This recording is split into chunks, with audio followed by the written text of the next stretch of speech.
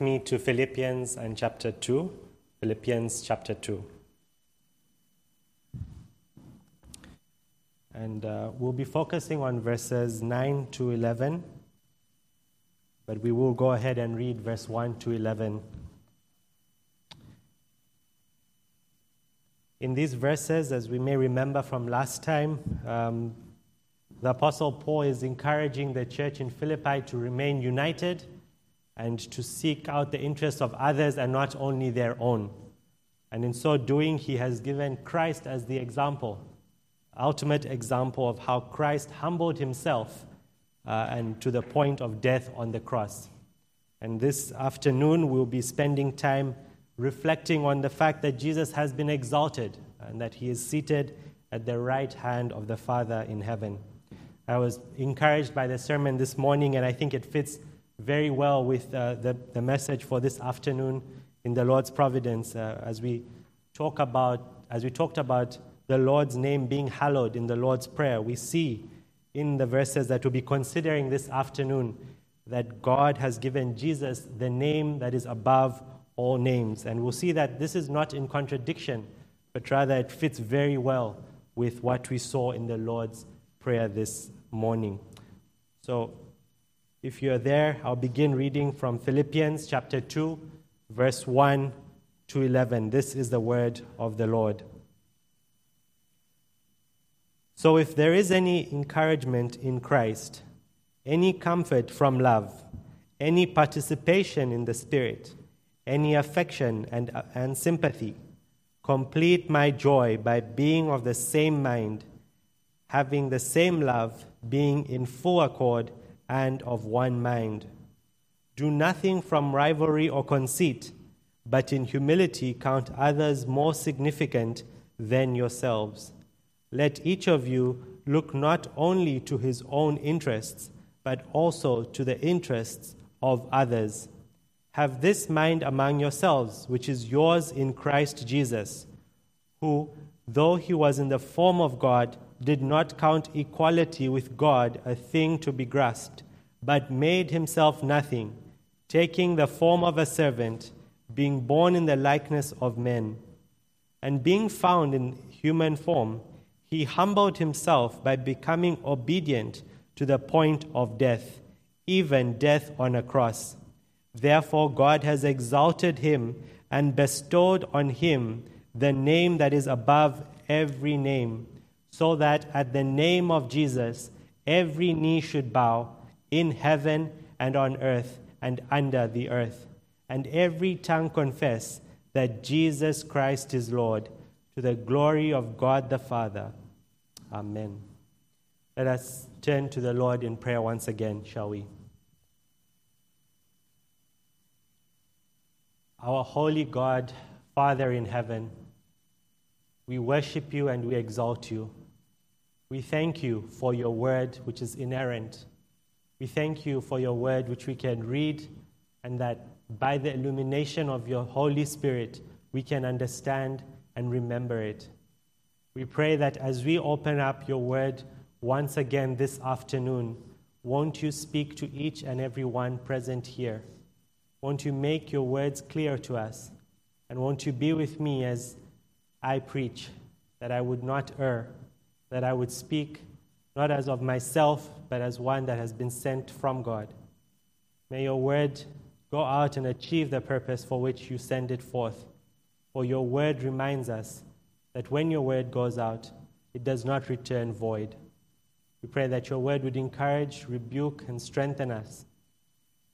And that if there are any under the sound of my voice who do not know you this afternoon, that you would draw them to yourself, that you would call them to faith in Jesus Christ. We pray that you would give us physical strength, even as we have enjoyed a meal together. Help us to not feel weary in the body, but give us attentive minds. And we pray and ask all this in Jesus' name. Amen. We haven't been around long enough in the States to have witnessed a presidential motorcade passing through town. But I can speak of what the experience is like back in Zambia. When the president is about to pass, a few hours before, in fact, you'll find policemen all along the route that the president will take. They mark off all the intersections and ensure that the route is safe for the president to pass. And then a few minutes before the president passes, you'll find that the one side of the road will be blocked off entirely from civilian traffic. This is to make the route safe for the president. Obviously, it inconveniences civilians who will be stuck in traffic, but that route will be kept entirely for the presidential motorcade to pass.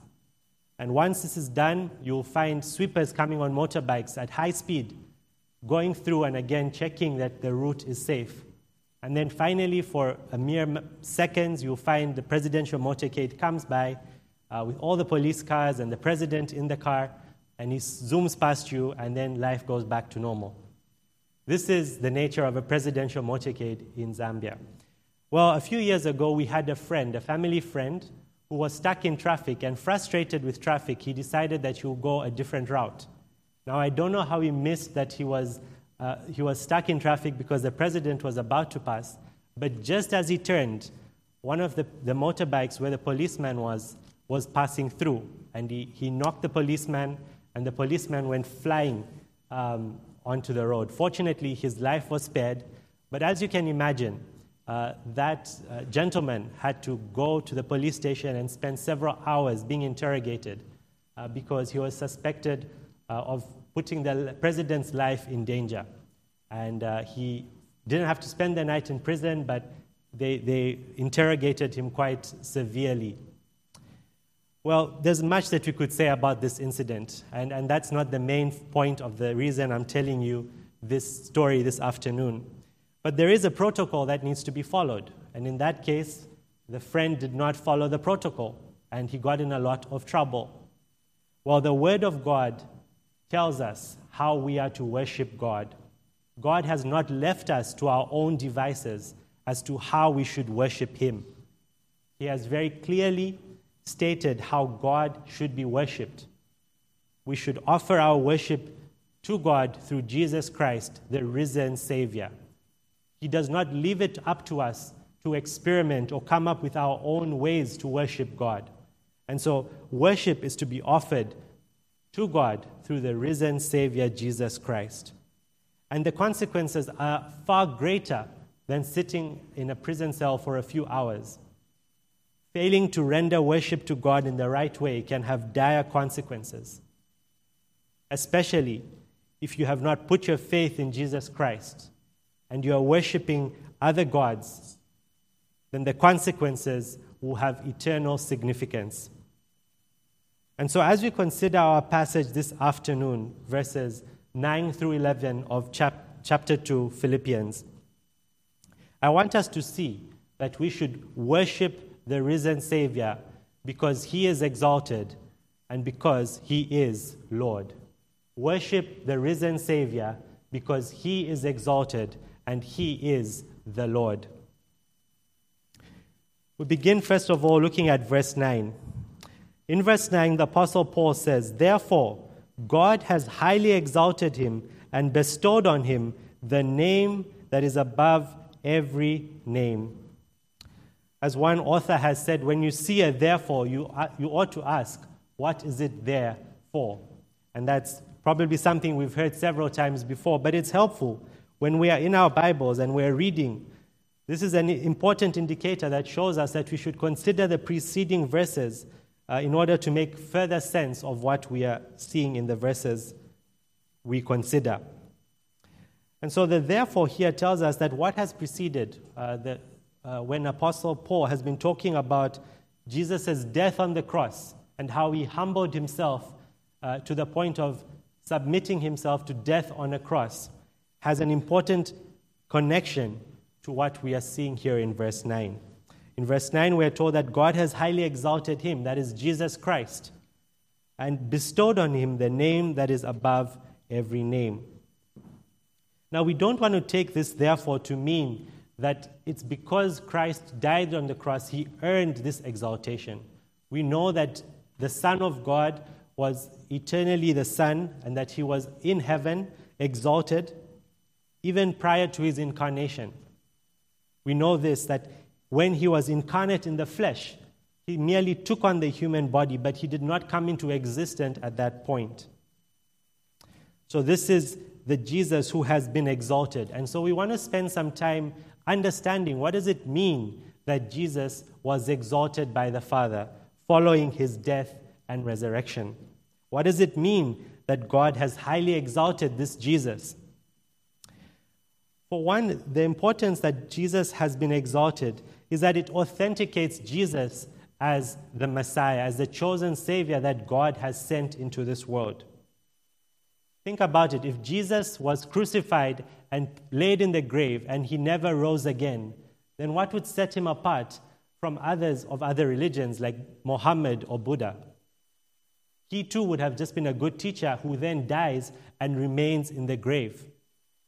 But the fact that God raised him from the dead, has exalted him, shows that this, in fact, is God's chosen Messiah, the one that God has appointed to save a people for himself.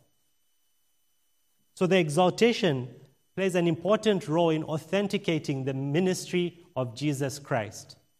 It proves that what Jesus said during his ministry on this earth was in fact true. Jesus conquered the grave and he rose again because he was the chosen Messiah. He was the Savior of the world who the Old Testament scriptures foretold. He had come and this was the Savior. So God exalted him also in that he revealed his glory before the world. Because Jesus was raised from the dead, it proved to the world that this was God's chosen Savior. He was not any mere man who died on the cross and who was trying to lead a rebellion against the Roman authorities. This was the very God of very God, the Word become flesh, who was crucified and was then raised again. So the exaltation of Jesus Christ, the fact that he was raised from the dead, proves to us that he was God's chosen Messiah. The Apostle Paul tells us in Corinthians that if there was no resurrection, then we as Christians are to be pitied more than any men. The resurrection, the doctrine of the resurrection of Jesus Christ is fundamental to our faith, and it sets us apart from all other world religions in a very significant way. We read in Acts chapter 2 and verses 23 to 24, at the end of Peter's sermon, he says, "This Jesus, delivered up according to the definite plan and foreknowledge of God, you crucified and killed by the hands of lawless men. God raised him up, loosing the pangs of death, because it was not possible for him to be held by it." So here, Paul, as Peter is preaching in Acts chapter 2, he tells them that this very Jesus who you crucified like a criminal, in fact, God has vindicated him and has raised him up. So it's not that Christ has been made more God by his death.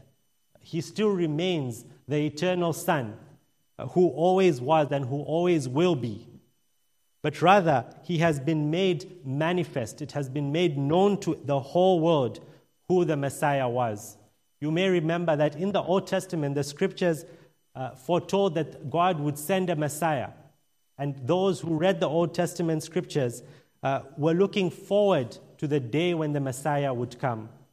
And so this is God's way of proclaiming to the world that his Messiah has come and that God has put his approval upon him by raising him up. So he is exalted in this way that he has been made manifest to the world. But he has also been exalted in the name that he has been given. Notice with me again at the end of verse 9. "And bestowed on him the name that is above every name." This is the second way in which Jesus has been exalted. We ought to worship him because God has exalted him and has given him the name that is above every name. We see that the name that he has been given is revealed to us actually in verse 11. "And every tongue," verse 11 says, "every tongue confess that Jesus Christ is Lord, to the glory of God the Father." And so the name that Jesus has been given is this title of Lord. He has been called Lord. Now, as we read the scriptures in the translated form, in the English translations, we sometimes may lose the significance of what is being said to us here by the Apostle Paul in verses 9 and verse 11. What does it mean that Jesus has been given this name of Lord? Why is it so significant? And why is the Apostle Paul saying that this is the name that is above every name? We may remember this morning that Pastor Thomas was preaching that in the Lord's Prayer, we pray that hallowed be thy name, and praying to God the Father. So then, is this name of Jesus above the name of God the Father? Is there a contradiction? Well, we should say a resounding not at all, as the Apostle Paul may say. It is not that Jesus has been made above the Father, but that, again, it's a matter of the plan of salvation that has been revealed for us. And so, just for the sake of appreciating the significance, the name that is given here, we say that Jesus is Lord in verse 11. In the Greek, we get Kyrios, the title Kyrios. Jesus Christ is called Kyrios. And the equivalent of that is Adonai. And so we know that in the Old Testament, the Jews would not use the name Yahweh, but they would rather refer to him as Adonai. The name Yahweh was a holy name and one that they did not want to profane, and so they avoided actually saying Yahweh. Instead, they would say Adonai. Though the scriptures would be written and it would say Yahweh, they would say Adonai. Adonai is also the title Lord that they would refer to God. And so what Paul is telling us here in Philippians chapter 2 is that this title, God has revealed Jesus Christ as the Lord. He has revealed himself as very God of very God by being raised from the dead. He has revealed his true identity and given him this name that we are to call upon in order to be saved. If we look at Revelation chapter 4 and 5, we notice something very interesting. And if you would, we can briefly turn there. Revelation chapter 4, and then we'll turn over to chapter 5 very quickly. You'll notice with me that there is a song that is being sung. In verse 8, Revelation chapter 4, the angels sing, "Holy, holy, holy is the Lord God Almighty." And then verse 11, they sing praises to God. "Worthy are you, O our Lord and God." But if you flip over to chapter 5 and verse 9, chapter 5, verse 9, they sang a new song, "Worthy are you to take the scroll." Skipping down, "For you were slain, and by your blood you ransomed people for God." This is significant, what we see in Revelation, because after Jesus' death on the cross and his resurrection, we see there's a new song in heaven. They are worshiping the risen Christ, the Lamb who was slain, who purchased for himself a people. This is the Jesus that Philippians chapter 2 is talking about. And so it's significant for us because we see that shift, that we see it in Revelation chapter 4 and chapter 5. We see how that song, there is now a new song being sung in heaven because of what Jesus did on the cross. The events of the cross are significant. They change the course of history. And we see that this is the name that was given to Jesus. It is not a new name, but it's the revelation. It has been made clearer to the whole world. Before it was a mystery, but it has now been revealed in Jesus Christ. The significance of the name, as we already heard this morning, is that it reveals the character of God.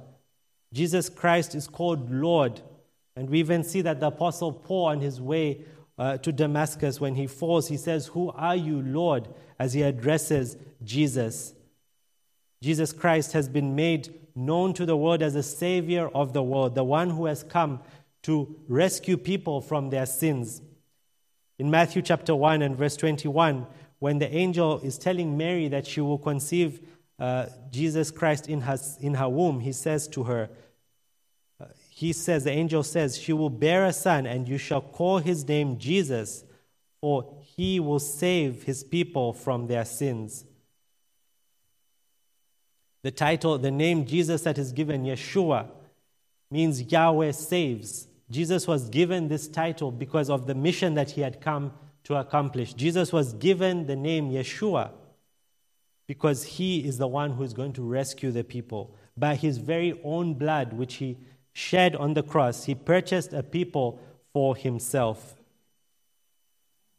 Proverbs chapter 18, verse 10 also tells us that the name of the Lord is a strong tower. The righteous man runs into it and is safe.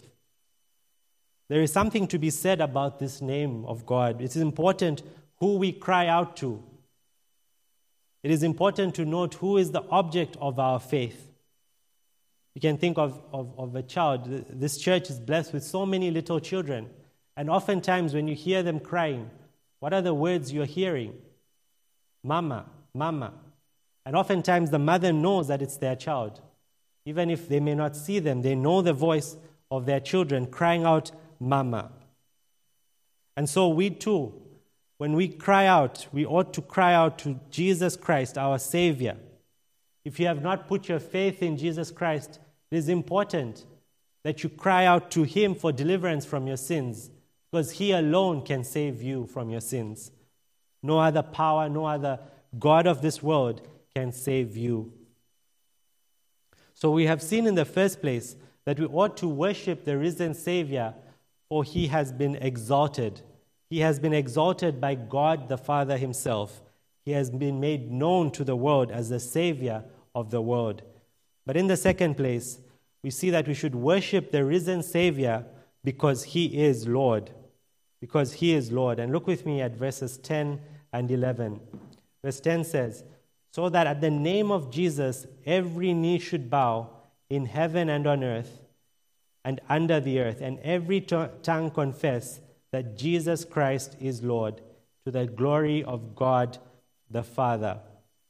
Again, we see that these two verses are linked to what we have been told in verse 9, that God has exalted Jesus and given him this name that is above every name for a particular purpose.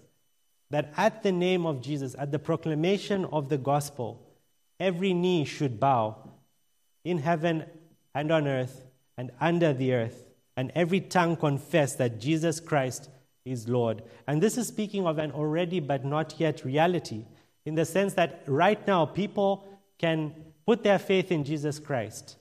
They can bow their knee in submission to Jesus Christ and worship him as they know him as the risen Savior. They can confess with their tongue that Jesus Christ is Lord over their lives. But we know that this is not a reality that is currently true for the whole universe. We know that there are people who live their lives as if this reality were not true. We know that there are people of other religions who worship other gods. But we also know of nominal Christians who claim that they believe in Jesus Christ, but they have all other kinds of idols that they worship. But not so on that final day, when Jesus Christ will come back for a second time. At that day, and that's what's spoken about, when this will be fulfilled in its entirety. At the name of Jesus, every knee will bow on that day. If you've ever had a fainting episode or something similar like that, you know that your knees begin to get weak and then they give way. At that point, you don't have control and you just fall to the ground. It's something like that. At that point, when Jesus Christ comes back for the second time, nobody will be able to resist. Because at the name of Jesus, every knee, whether on heaven or on earth or under the earth, every knee will bow to Jesus Christ. And so the church has an important ministry in this lifetime. Because as a redeemed people, as a people of God, we proclaim this reality, but we also live out this reality. We live our lives in a way that we say to the world that we confess Jesus Christ as Lord in this church, in our lives, in the way we conduct ourselves. We confess Jesus Christ as Lord over our lives. But we know that on this side of eternity, we too as Christians struggle with this reality. That many times we live our lives in a way that does not reflect that we truly believe that Jesus is Lord over our lives. We know that we struggle with idols. We struggle with so many other things that contend for that first place in our hearts. And in so doing, we do not proclaim that Jesus Christ is Lord over that particular area of our lives.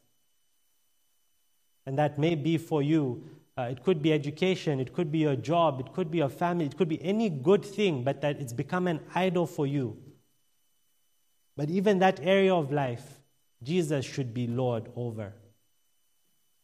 Every area of our lives ought to be under the submission of the Lordship of Jesus Christ. But we also have the important responsibility of evangelizing, of proclaiming this good news to all that will hear.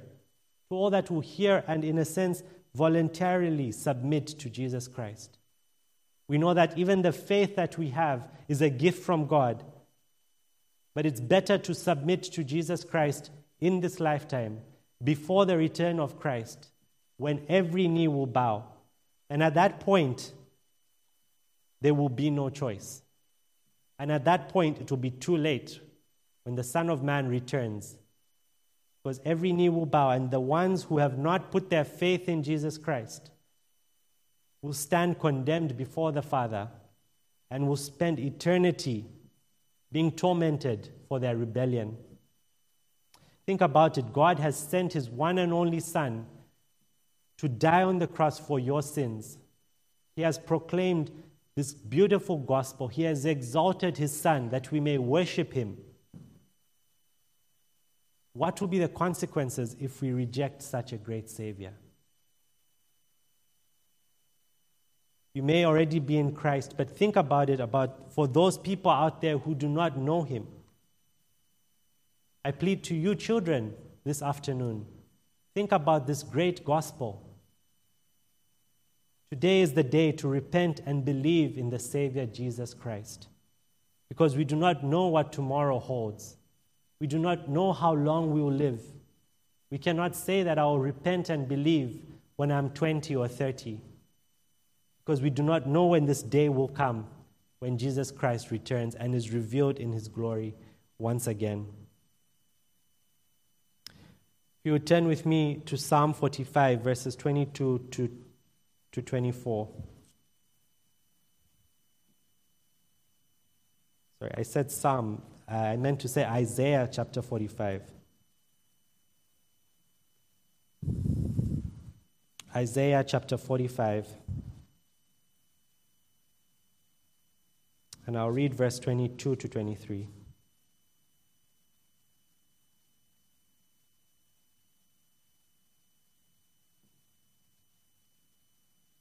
Isaiah chapter 45, verse 22 to 23. Turn to me and be saved, all the ends of the earth. For I am God, and there is no other. By myself I have sworn, from my mouth has gone out in righteousness a word that shall not return. To me every knee shall bow, every tongue shall swear allegiance. This is a fulfillment, a partial fulfillment, we may say, in Philippians, as Paul is quoting Isaiah chapter 45.